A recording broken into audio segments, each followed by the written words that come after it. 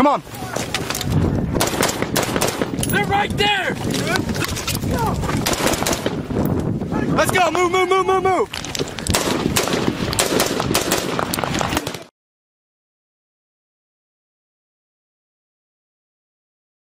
This episode of Choices Not Chances podcast is sponsored by Louisiana Gun Shop, located on Highway 90 West in Broussard, Louisiana, just south of Lafayette. For more information, stay tuned at the end of this episode. This is Choices Not Chances podcast with Ryan and Matt. I'm your co-host, Matthew Charette. Sitting next to me is Ryan Rogers. Ryan. All right, guys, thanks for coming back. And again, just like every other episode, if you see something on this episode that you think you can share out to somebody that can take it away, this is an episode that I'm sure just about any guy out there can take some stuff away. Today we have a very special guest. It's Dr. Judson Brandeis, MD. He's a men's health specialist and a urologic surgeon, and he's also the author of a new book called The 21st Century Man, where he talks about everything men's health that you could possibly think of, from marijuana to low testosterone to everything you could want. So, Dr. Brandeis, thanks for joining the cast and reaching out. And let's get into the book a little bit. Awesome. Well, Ryan, thank you so much for having me on. I really appreciate the opportunity to talk to this special community. Absolutely. And I've been looking forward to having you on. Your book is a behemoth to try to read. And I know we talked offline. I said I've got about halfway, and halfway is a long way. But I skimmed through the rest of what I hadn't read to make sure if I see any relevant topics to the community that I would bring it up. But why don't we just start out, if you can just kind of give me your own background and what you've been doing. I actually like to try to get a couple of questions answered at the beginning of each show for selfish reasons. I'm writing another book myself, and I like to know where people come from and where they started.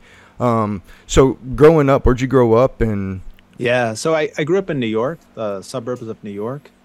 And then I went off to Brown University and did a history major. Okay. And then after that, I worked at American Red Cross in a lab where they figured out how to freeze blood. So a guy named Harold T. Merriman figured out how to freeze blood. So you can't take just blood and throw it in the refrigerator and then transfuse it into someone, because water expands and so blood cells pop. And so Harold T. Merriman figured out how to freeze blood. And then after that, I went off to Vanderbilt for medical school. During medical school, I did a year of research sponsored by Howard Hughes Medical Institute at Harvard Medical School, and I worked at the lab where they did the first living-related kidney transplant, won the Nobel Prize for that. And so then I went back to Vanderbilt, finished medical school, and then I started residency in surgery for 2 years at UCLA, and then finished my surgical residency in urologic surgery at UCLA. And then I went off and practiced in Northern California. I helped pioneer surgical robotics. I built kidney stone centers. I helped pioneer MRI-guided prostate biopsy.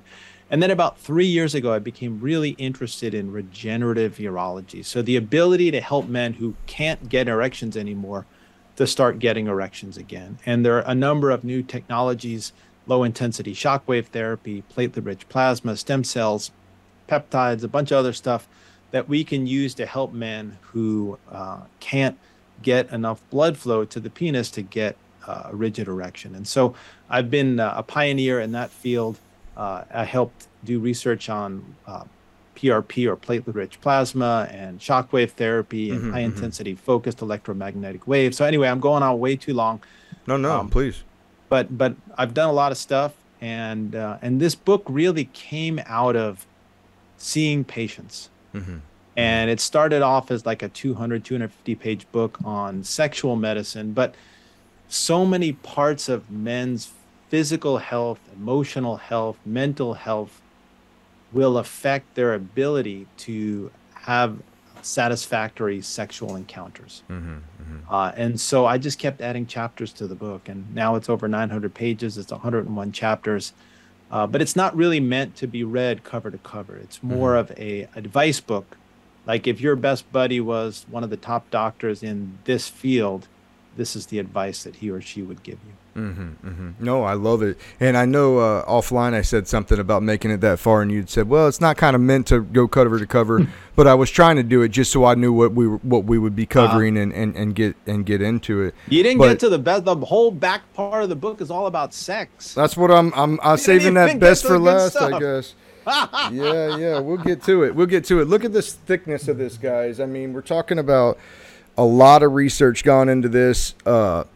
Multiple different doctors cited in this, 50 top doctors and men health experts, so you can feel great, look good, and have better sex. I know that a lot of people might get bashful around the pecker problem issue, but in our field, a lot of guys that get blown up or have devastating injuries, maimed parts of their bodies and things like that, go through, and especially guys that have been blown up, and maybe we can talk more on sound waves and how that kind of affects the brain and the rest of the body, but a lot of guys will come home with low testosterone counts, and it's hard for them to get those back up because of whatever reason that is, and then and then a lot of guys are pushed on medicine, and then some medicines will have side effects to where you can't get an erection, or you can't finish, or there's different side effects with different medicines and different side effects with different injuries for sure. But I felt like it was important to maybe go into some of that at depth with an expert for some of you guys out there that may be experiencing some of that. And also anybody else that for whatever reason may be having those problems, not to be bashful about it, but to get the information out there. Absolutely. And so, that's really, really important to me, because there's so many people out there that are pushing information that may not necessarily be the most accurate information. And so this book, I gathered 50 or 60 national experts in each of their fields to provide high density information. I'm not one of those guys that writes a 500-page book that could be summarized in 4 pages. This is a 900-page book. You've read a lot of it. I have. You can't summarize my chapters in any less than the number of words that are written on the they're very succinct. They're very to the point. This is the information, and it's just a wealth of it, which is great. And it's not a C-spot run kind of book. I practice in Northern California. I have a lot of really intelligent patients, and I don't denigrate the intelligence of men. Right? There's a great amount of information in the book, but you got to work a little to understand it. But it's really important that you put some work into understanding it, and it's important to understand these things at a slightly deeper level. Agreed. Yeah, because the thing is, I take care of men, and the one thing I understand about taking care of men is you can't tell a guy what to do. Right? It's not like just take this pill, you'll be fine. Because a guy would be like, no, why would I take this pill? What is it? How does it work? What does it do? Right? And so I never tell guys what to do. I provide them with the information that they need to make the most intelligent decision for themselves. And when they understand things, and when they're kind of at the knowledge level that they need to be, then they'll make the right decision. Sure. Like I had a patient the other day, like I wanted him to stop drinking. He was having 2 glasses of wine a day, right? And he had to lose 25 pounds.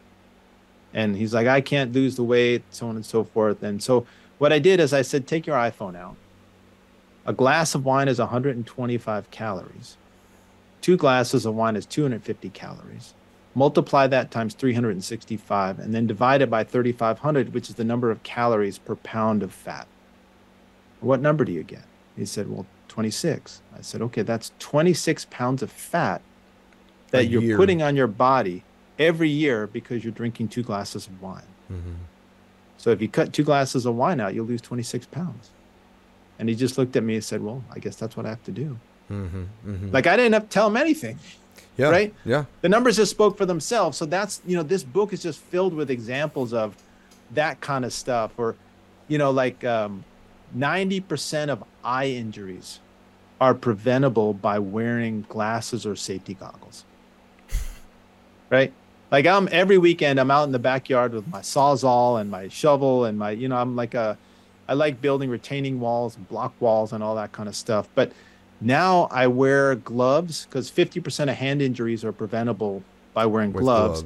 and I wear safety goggles because I don't want to be that idiot that loses vision in one eye because, he's cutting through a piece of wood and doesn't realize there's a nail in there, and a little speck of metal comes off the back of the bandsaw and pops into my eye.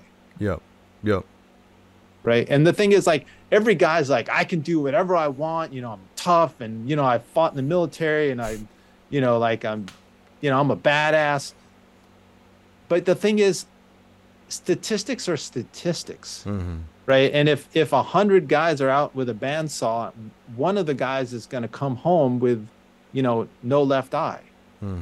And do you really want to be that guy? Right. Yeah, that's it's interesting. The Marine Corps got that covered. I mean, you're not allowed to go anywhere without glasses and gloves and PPE, and that's why they did it. They do, risk assessments with this kind of data and say, nope, everybody will wear these, everybody will wear these, everybody will wear these, and we'll cut down 50% of our incidents. Right. So it makes sense. It makes sense for sure. Now, what would you say to, first of all, I want to understand shockwaves, and I want to understand what they do to the body and why they do it to the body, if you can help with that. Yeah, so, we actually discovered the effects of shockwaves during World War II. So there were folks that were unfortunately in the water when we were dropping depth charges to blow up submarines. And, like if you're in an explosion, you get shrapnel, you can understand, well, that's what the injury is from, right? But what they were finding, you're not going to get shrapnel in the water, but they were finding a blast effect from the shock waves. So if you look at a sound wave has a kind of a gentle rise and fall, whereas a shock wave has a very high peak and a very dramatic drop. And so that transmits a huge amount of energy faster than the speed of sound, right? And causes internal damage to organs, because those internal organs get torn up by that energy. Okay, now urologists took advantage of this in the 70s and to the present by using those shock waves to break up kidney stones. So we use what's called a piezoelectric, which is a crystal that sends an intense burst of energy, and it's a focused wave. So the wave gets focused, and in an average person, it's 10 or 12 centimeters in that the kidney is, and then you find the stone with an X-ray, and you focus those waves right onto the stone. And so instead of having to take a scope, putting you to sleep, sticking the scope up the penis, into the bladder, up the ureter, use a laser, break up a kidney stone, that's usually the reaction we get. Yeah, it's not good. You can use these pulsed shock waves to break up the stone, and then those little crumbs of stone come tumbling down. Way easier to pee out than the whole thing. Exactly. Oh, and so how long does it take when you focus this energy from these shock waves? How long does it take to break one up? Usually about 15-20 minutes. I mean, it depends on the size of the stone, how hard the stone is, et cetera, but usually about 15-20 minutes. And how many waves a minute are hitting it? Usually we do about 3,000 waves. That's the most waves you can safely use to break up a kidney stone. And we go at a rate of about 100 a minute. So it's about 30 minutes. I mean, 100 a minute for 30 minutes. Up to about 30 minutes. And you find, so somebody did research that says if we do 4,000 waves in 5 minutes, it's bad. Well, you can cause damage to the kidney if you use. Right. So you can actually hurt the actual organs then. Yeah. Okay. Yeah. Check. Now, would it be safe to say then that the blast from, say, an IED or a mortar, one of these weapons, the blast that is going through to these troops, is that doing damage, high intensity damage to their brains and organs? Of course. Every blast, right? Of course. Yeah. Did you see that explosion that happened in downtown Lebanon? Yes. It's really amazing. If you watch that again, you'll see the building just turn white. And then you actually can see the wave, the blast wave, the shock wave, and it just flattens buildings as it goes. Yep. Right? And so it's an invisible wave, really. But internally to the organs of the body and the brain and the pituitary and everything else, it could be devastating. Now, and this is, I'm just spitballing here.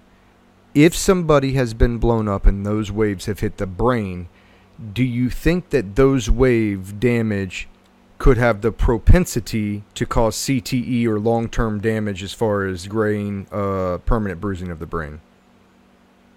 So, the brain is an incredibly complex organ. It's made up of neurons, right? So neurons are really delicate cells, but really the brilliance of the brain is the interconnectedness of the neurons, right? Mm-hmm. So there's maybe hundreds of millions or maybe billions of neurons. I mean, a neurosurgeon will know better than me, right? Inside a cranium. So, and then it's kind of interesting. I'm really into artificial intelligence, right? Mm-hmm. So why can't we make a computer the size of a brain that will outthink a brain, right? It's, because the brain functions, functions at like 200,000 hertz, mm-hmm. right? But a little Pentium chip will be at 4 megahertz, 4 million hertz, right? And the brain, the cranium's only a certain size. You can't make brains bigger than your cranium, but you can have a server farm, with hundreds and hundreds of computers that are all linked together. Mm-hmm. But really the brilliance of the brain comes from the linkage of the neurons to each other. Mm-hmm. So, a single neuron could have hundreds, even thousands of connections to other neurons.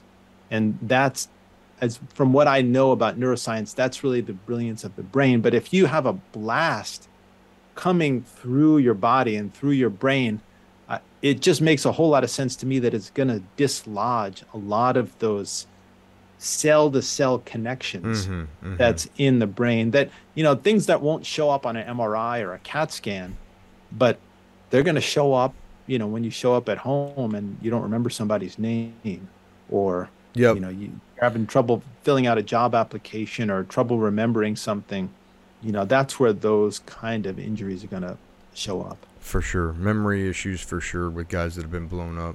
Myself as well, I have issues where sometimes, like, I'll have a conversation with my wife and 10 minutes later, I don't have a recollection of that. It's not that I didn't remember what she said. I don't ever remember having that conversation, period. And that's been like a growing thing for us to learn how to, sort that out. And it turns into whiteboards and calendars and day planners all over my house. Yeah, basically. And, the thing is, it's interesting. Like, if you've ever drank too much and you, quote, blacked out, or you have no memory of sure. of what happened. So it's not that you weren't actually conscious when that was going on. It's that when you drink too much alcohol, your brain can't imprint those memories into the hippocampus, mm-hmm. into that part of the brain that records memories. Mm-hmm. And so, it may be that you had part of your recording apparatus damaged during a blast. Mm-hmm, mm-hmm. And so it's not that things aren't happening. Like, you could watch a videotape of yourself 10 minutes ago and see, gosh, that actually really did happen. Mm-hmm. But just not getting recorded. You've lost some of the ability to inscribe that into your brain consciousness. Mm-hmm, mm-hmm.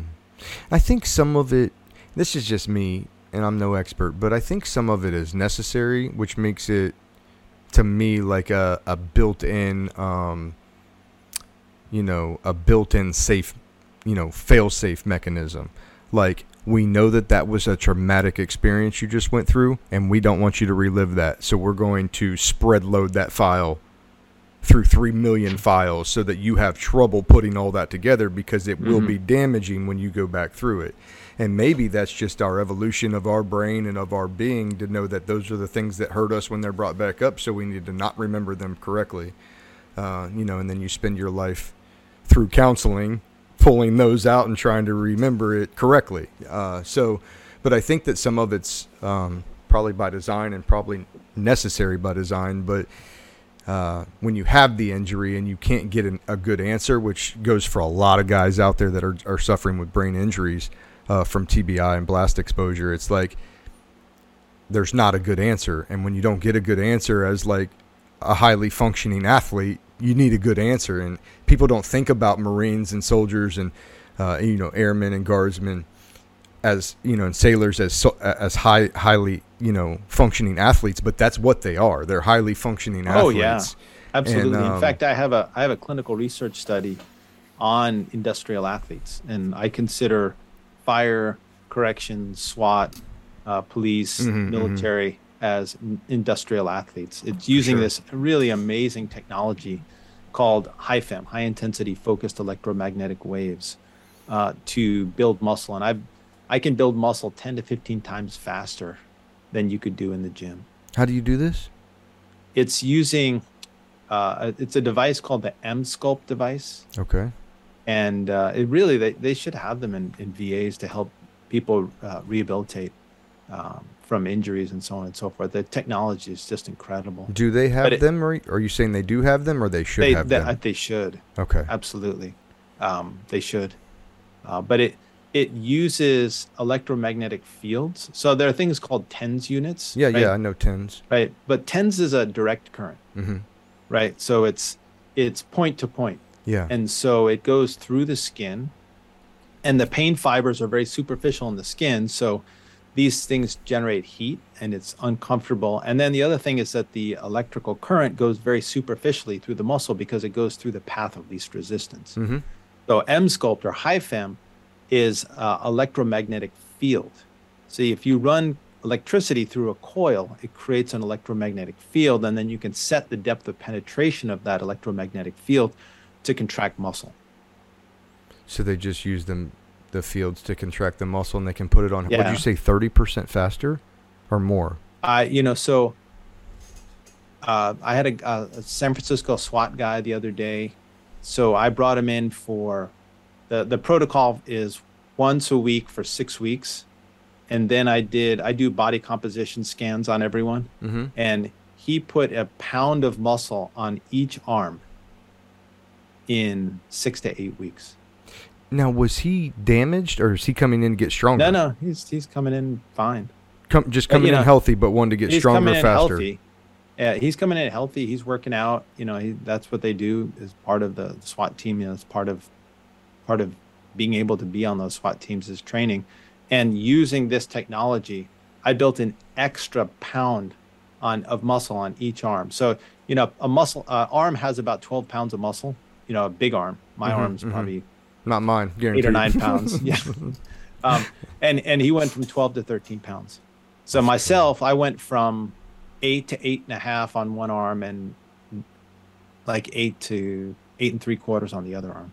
Wow. Just by doing this, which is just basically passively lying there and letting the high intensity focused electromagnetic waves do the work for you. All the Hollywood movie stars now that have 6-pack abs, they're all using this now. They're pushing a button and laying there. Get some. Yeah. I even have some professional athletes that come in. But if you're younger and you're a professional athlete, you're able to build muscle much faster. So my practice mostly focuses on guys over 40, especially guys over 50. And there was an interesting study I just read that given the same exercise routine, 20-year-olds will build muscle 3 times faster than 50-year-olds. Mm-hmm. Right. So, you get to a point in your life where you're what we call catabolic, meaning you're losing muscle. So anabolic is building muscle, catabolic is losing muscle. Right.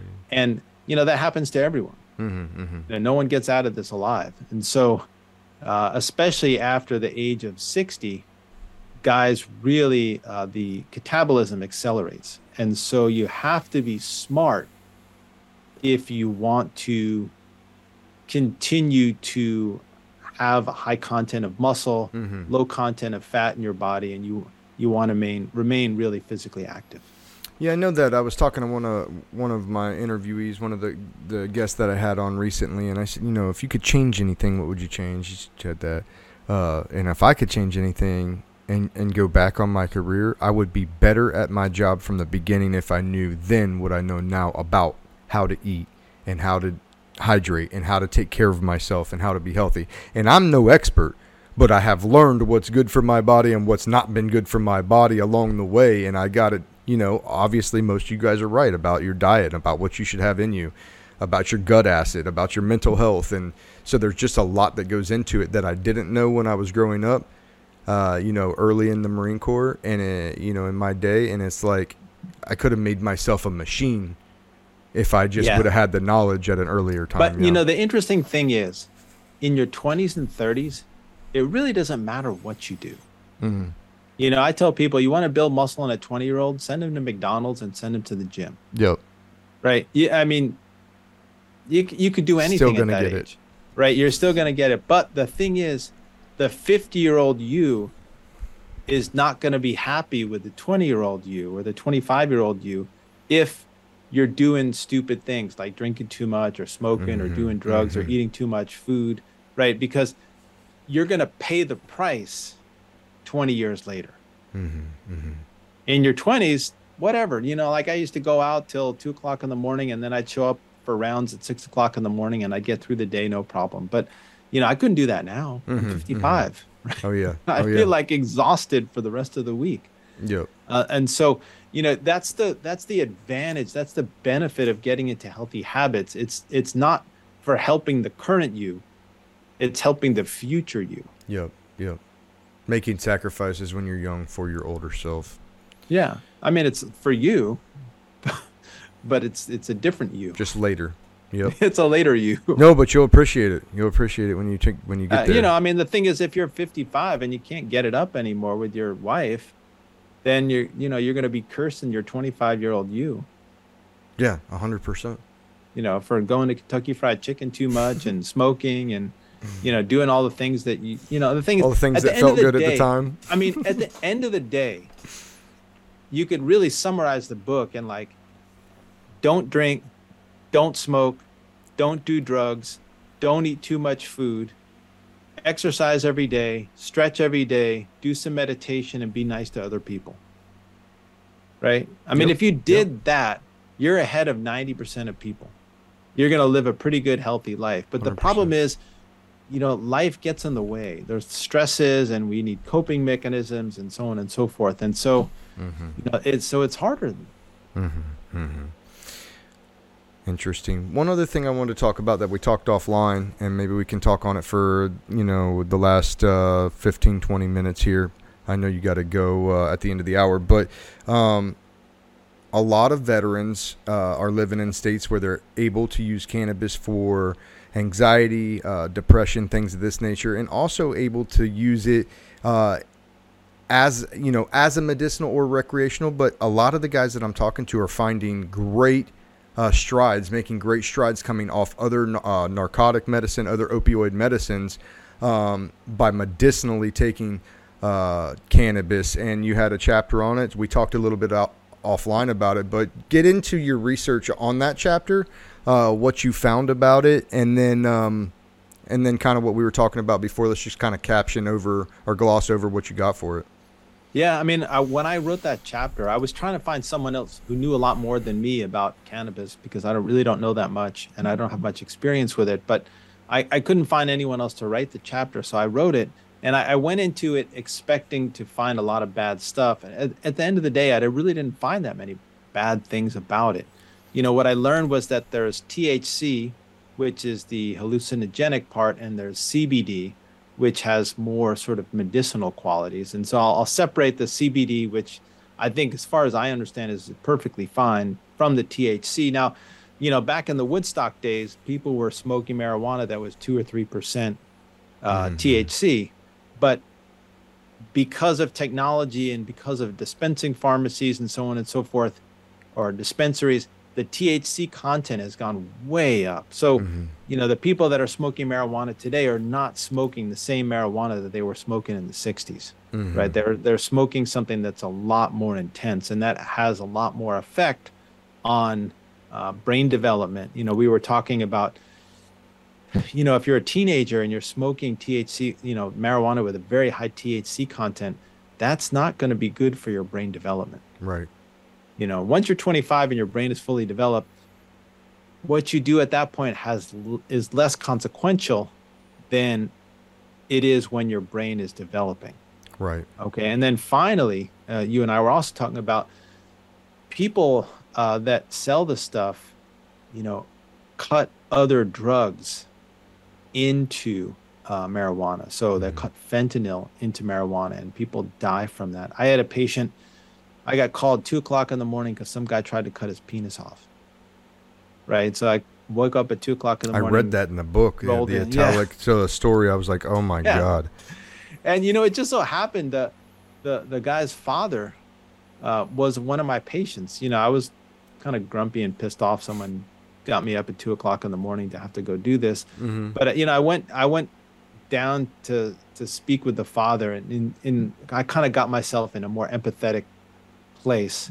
And then I had this really nice heart-to-heart talk with the father, and he said, my son was like a superstar until he was 16, and then he started smoking marijuana, and it gave him a schizophrenic reaction. And I don't know if that's his own unique physiology or whether there was some other drug that was cut into the marijuana that he was using, but he said ever since then he's not been the same kid.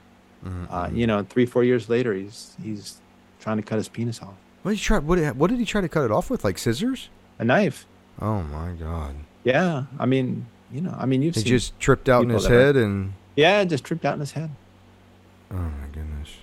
So, but honestly, I'm not the world's expert on marijuana, and that's about the limit of the really intelligent things that I can say. I need to do it. I need to find an expert, maybe from Canada or I know they've had, the reason I say Canada is because they are way ahead of us as far as medical marijuana goes, and having actual marijuana doctors that understand the science, understand how to help you with your exact issues and what strands.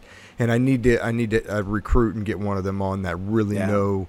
But I love to talk about testosterone, which we were talking about. Yes, sir. I want to talk about that as well. Yeah, because that is the most important growth hormone for men. Right. So you're 12 years old, your testosterone's low, you're this little scrawny punk, and then your testosterone shoots up the next year, and within 4 years, you're 6 foot tall, you're muscular, your voice is low, your penis grew, your libido's through the roof, and it's just because your testosterone went from 200 to 1,000. Yeah.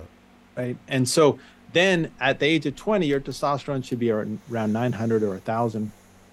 And it will go down 1 or 2% per year after that.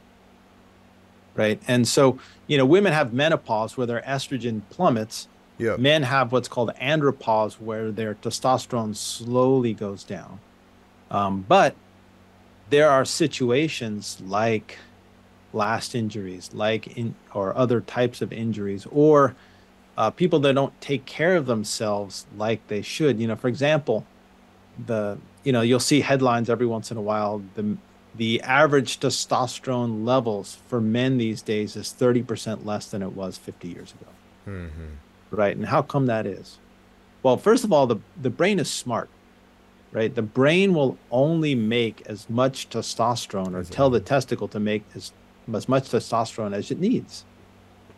Right. So if you're a hunter back in the day, when you were a caveman and you were taking down wild boar on the plains, you need a really high testosterone because wild boar don't like to be killed.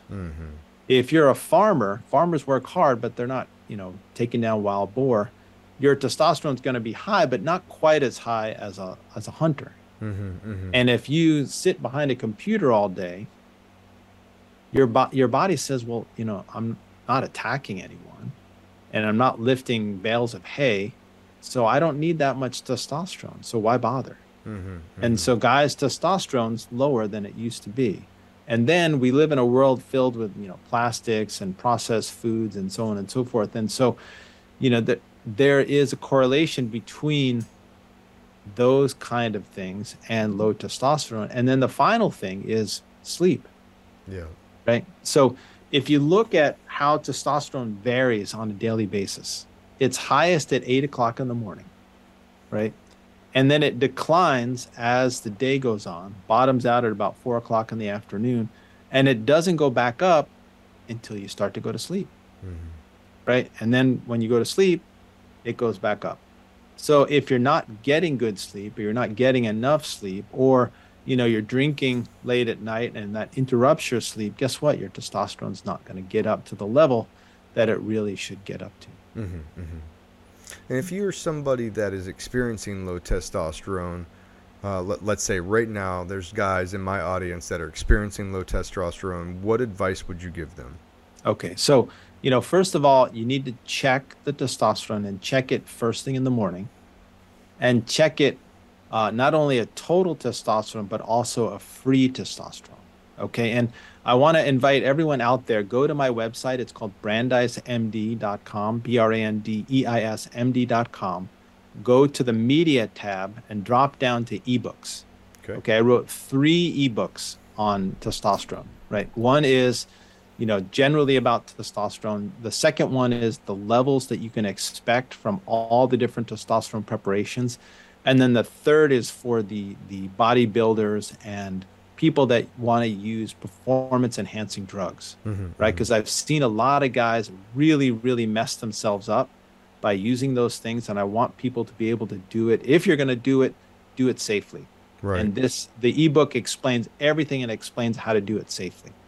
Now, that's something that you put also in the the email that came to me, said that you wanted to, address the swelling issue of, the rise of anabolic steroids in first responders, military community. Can you breathe on that a little bit? Yeah, so it's very surprising to me that how many first responders use anabolic steroids, right? And it's kind of like, if you look at a woman and you think, wow, are those fake breasts? Yeah, they're probably fake breasts. Yeah. If you look at a police officer or a fireman and you're like, damn, that guy is huge.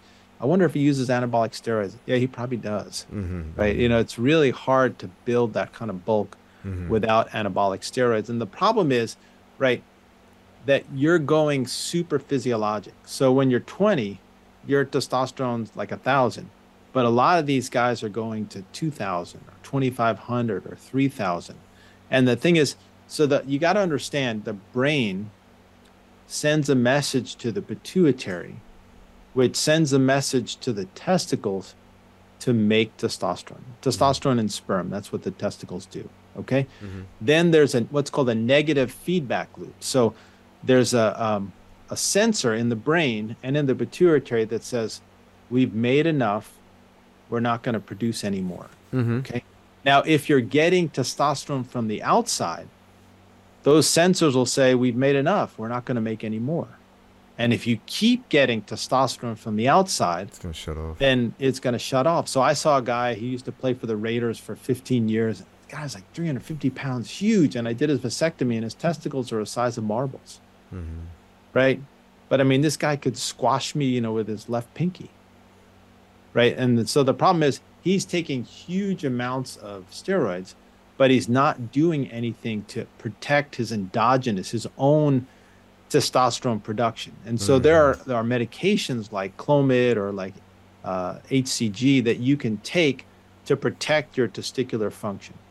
Check. The other thing is there are guys that are taking high doses of testosterone and they end up with man boobs, right? They're big guys, but they have breasts. Right? And that's because testosterone and estrogen are virtually the same molecule. Even though men are from Mars and women are from Venus, the only difference between testosterone and estrogen is a single hydrogen ion. Okay. And so it's easy for your body to convert testosterone into estrogen, right? So you have to take what's called an aromatase inhibitor to block the conversion to estrogen, and you need to be checking estrogen levels to make sure it's not too hot. Right. I wondered that myself. I never understood why that worked or how that worked. Yep. And so, these are very complex but understandable systems, and there are ways to use testosterone safely. But if you don't use it safely, you can shut down your own production of testosterone. You can make yourself infertile, and you'll get to the point where you have a large collection of Bette Midler and Barbra Streisand albums. I like it. And really, none of those conditions are amenable to... not ideal to what we're looking for. Yeah, not ideal to what we're looking for. Not at all. Not at all. Well, once again, guys, Dr. Brandeis, The 21st Century Man. Go get it. It's at your local Barnes & Noble and all your bookstores. You can also get it online. And go to his website and pull up some of those ebooks if you're interested, or if you have low T, or if you're dealing with low T, you're a veteran, you're a guy that's been blown up and you want to know more about it. That is your roadmap to success right there. Also, the book is worth having and worth throwing up on the shelf because you can always reference back to it when you have other questions. That's what I'm going to do. So can I go back to testosterone for a sec? Oh, yep, absolutely. Yeah, because the thing is, so you got to check your levels, okay? And you got to check the free testosterone, because the free testosterone really is the active form of testosterone. But then you also have to look at yourself clinically. So just because your testosterone is low doesn't necessarily mean that you need testosterone, right?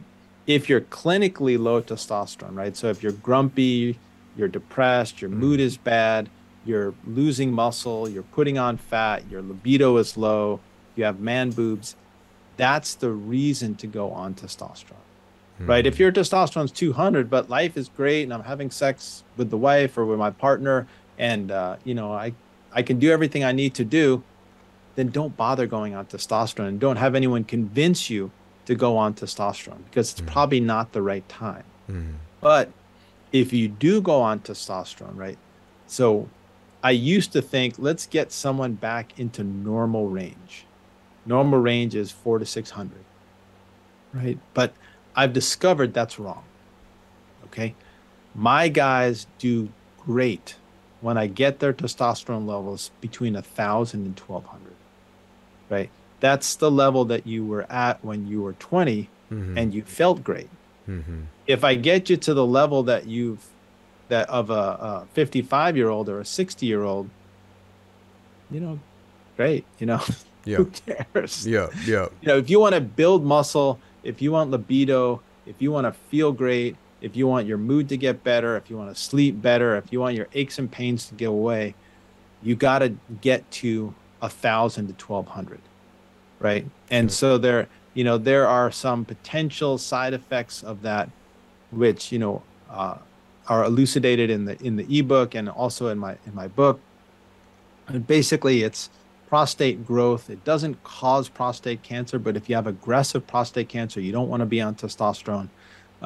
You may develop some acne or some oily skin, and you may lose a little bit of hair on your head. And that's pretty much the downside of testosterone. It's actually a very safe, I don't even want to call it a drug because it's not. It's a hormone. Hormone, yeah. Right? So you're not taking a drug. I mean, what I say is any guy with a bat and two balls is going to do great on testosterone. And actually, even women do great on testosterone. It's really funny. I get these old guys coming into my office saying, my wife just got on estrogen, progesterone, and testosterone, and she's chasing me around the house. Good. Doc, you got to do something for me. Yeah. And so, I get them on testosterone, and you got a happy couple after that. So, if I would say, any veteran that's feeling low energy and losing muscle, building up fat, depressed, testosterone is one of the greatest antidepressants ever invented. Get your testosterone checked and insist on getting testosterone replacement if it's appropriate, and insist that levels get to about 1,000. Right? Sure. The medical community, I'm a little bit of not an oddball, but I'm a little out of the norm in the medical community. And I used to be sort of in that medical community where it said, just get levels back to normal. But I've treated hundreds and hundreds of patients now with higher levels of testosterone. I can tell you it's safe and it's highly effective. And guys come back and their lives are just really transformed. Sure. You also sent me with the book some AFirm. Do you want to cover that? What you think about it? Yeah. So, nitric oxide. When I was at UCLA, one of my professors won the Nobel Prize for discovering nitric oxide as a second messenger. And then one of my good buddies wrote the paper that described the mechanism of action of Viagra. And it works through a pathway that's activated by nitric oxide. Okay. Right. So it's not nitrous, the stuff you get at the dentist, but it's a little molecule that is released from nerves, and when it's released from nerves onto blood vessels, it opens blood vessels. So it improves circulation, and it improves circulation all throughout the body. So it improves circulation for athletes. So most competitive bodybuilders will use a nitric oxide booster in their pre-workout stack. Almost all elite endurance athletes will use nitric oxide boosters. It improves brain circulation, and it improves blood pressure. So I get a lot of my patients off blood pressure medications by being on a nitric oxide booster. And, it's great for erections. Well, there you go. And it's synergistic with the PDE5 inhibitors. So the way that a nitric oxide booster works is it makes this stuff called cGMP. And the way that Viagra works is it blocks the breakdown of cGMP. Yeah. So the nitric oxide booster and the PDE5 inhibitors work well. Like a lot of guys will say to me, well, Viagra used to work, but it doesn't seem like it works as well anymore. Do you think I'm getting tolerant? It's not that they're getting tolerant. It's that their nitric oxide levels are dropping. So I created a supplement called Affirm, which is available at affirmscience.com. And what that does is it boosts circulation all throughout the body. So it's great for athletes. It's great for blood pressure. It's great for short-term memory. And it's great for helping guys get erections. Sweet. Saved rounds? What? I said saved rounds. You got anything else that I don't want to? Oh man, I don't want to close it out. I know you could keep going, but we're at about an hour mark right now. You got it. Well, this was really, really fun, and I've worked at VAs for a long time, and I have a ton of patients who are military folks and military folks in the family, and it's an honor to speak with folks in that community. It's been an honor having you on. I always like to hear, advice from the experts, and we definitely got that here with Men's Health. So, Judson Brandeis, MD, guys, pick his book up, 21st Century Man. Get in the know about your own body, about your own injuries, guys. Pick it up, like it, share it out to the people that need to know it. Dr. Brandeis, I appreciate it. Thanks for the time. Awesome. Thanks for having me on. I appreciate it. All right, guys, just getting done, and Dr. Brandeis is off the hook. He had a quick out. We may try to get another look with Dr. Brandeis. I had a good time there and learned a lot. Not a doctor, and I know that a lot of guys in our community suffer from that low T. Talked a little bit about THC and the different components, how that's helping PTS in this episode as well, which is something I wanted a clinical view on. So, Matt, what you got on him? Ooh, good episode. When you first told me we were going to have him on, I was like, doctor, this and that. And I was like, I don't know if it's going to be what kind of episode it's going to be. But first of all, he's a character. He's got some pretty good, funny jokes in the episode, But he puts it in terms that someone who's not a doctor can understand. He can break it down, and he can articulate it to where you can understand it, which is what I liked about that episode. It's good information. And the other thing I liked when you guys were discussing marijuana, the fact that he said he's not an expert on it, the fact that I don't know it all on this stuff. I had to do a lot of research. That's what he said basically. And that's always something to me when I'm watching someone talk about a topic. If they say they're not an expert on it, but they're going to say what they know or what they've researched, then I tend to pay attention more than someone who says he knows it all. Because there's very few topics in this world that anybody knows it all on, even when they're considered an expert. That's all. Fact. And that's moving forward. I know the VA's moved forward with several different experimental studies on different therapies and therapeutics and medicines, and there's still a lot of guys that can benefit from that if the lobbies would get out of the way and the bureaucracy would get out of the way. But hey, we'll take the small wins as they come and get these guys treated and get them feeling better. I had a great time talking with Dr. Brandeis and especially, the marijuana part. That was a very interesting part, especially in the book. Reading that monster is something that you want to stow away some time for. I mean, you're talking about several hundred pages of content, but all that relate to men's health in a positive way, and gives a depth of information regarding the 21st century man. So everybody out there, pick the book up. It's good. It's a good resource to put up on the counter. And one day when you're experiencing some of this stuff, maybe you can just pull it out like a go-to roadmap for what you should do next. This interview was brief, and we only covered a couple of sections of the book. There's so much information inside there. You guys need to go get on it and put it on your shelves for sure. Matt, you got anything else? I'm good. All right, guys, that was Dr. Brandeis. Thanks for hanging with us. And remember, hit that share, like, subscribe, whatever platform you're following on. And if you took anything away from this, anything struck you, go ahead and share that out to your crowd, share it out to your social media platforms, and let's get this good information passed. Until next time, guys, we'll see you later. Thank you. Louisiana Gun Shop, your firearm headquarters, specializing in concealed carry guns, ammo, and training. You can get your Louisiana permit with us. Also a large selection of AR-15s, or if you are that build-it-yourself type of guy or gal, we have all the parts to build and customize your own AR-15. Glock, SIG, Taurus, Ruger, we have all the brands, both in the store or at LouisianaGunShop.com. Not too far.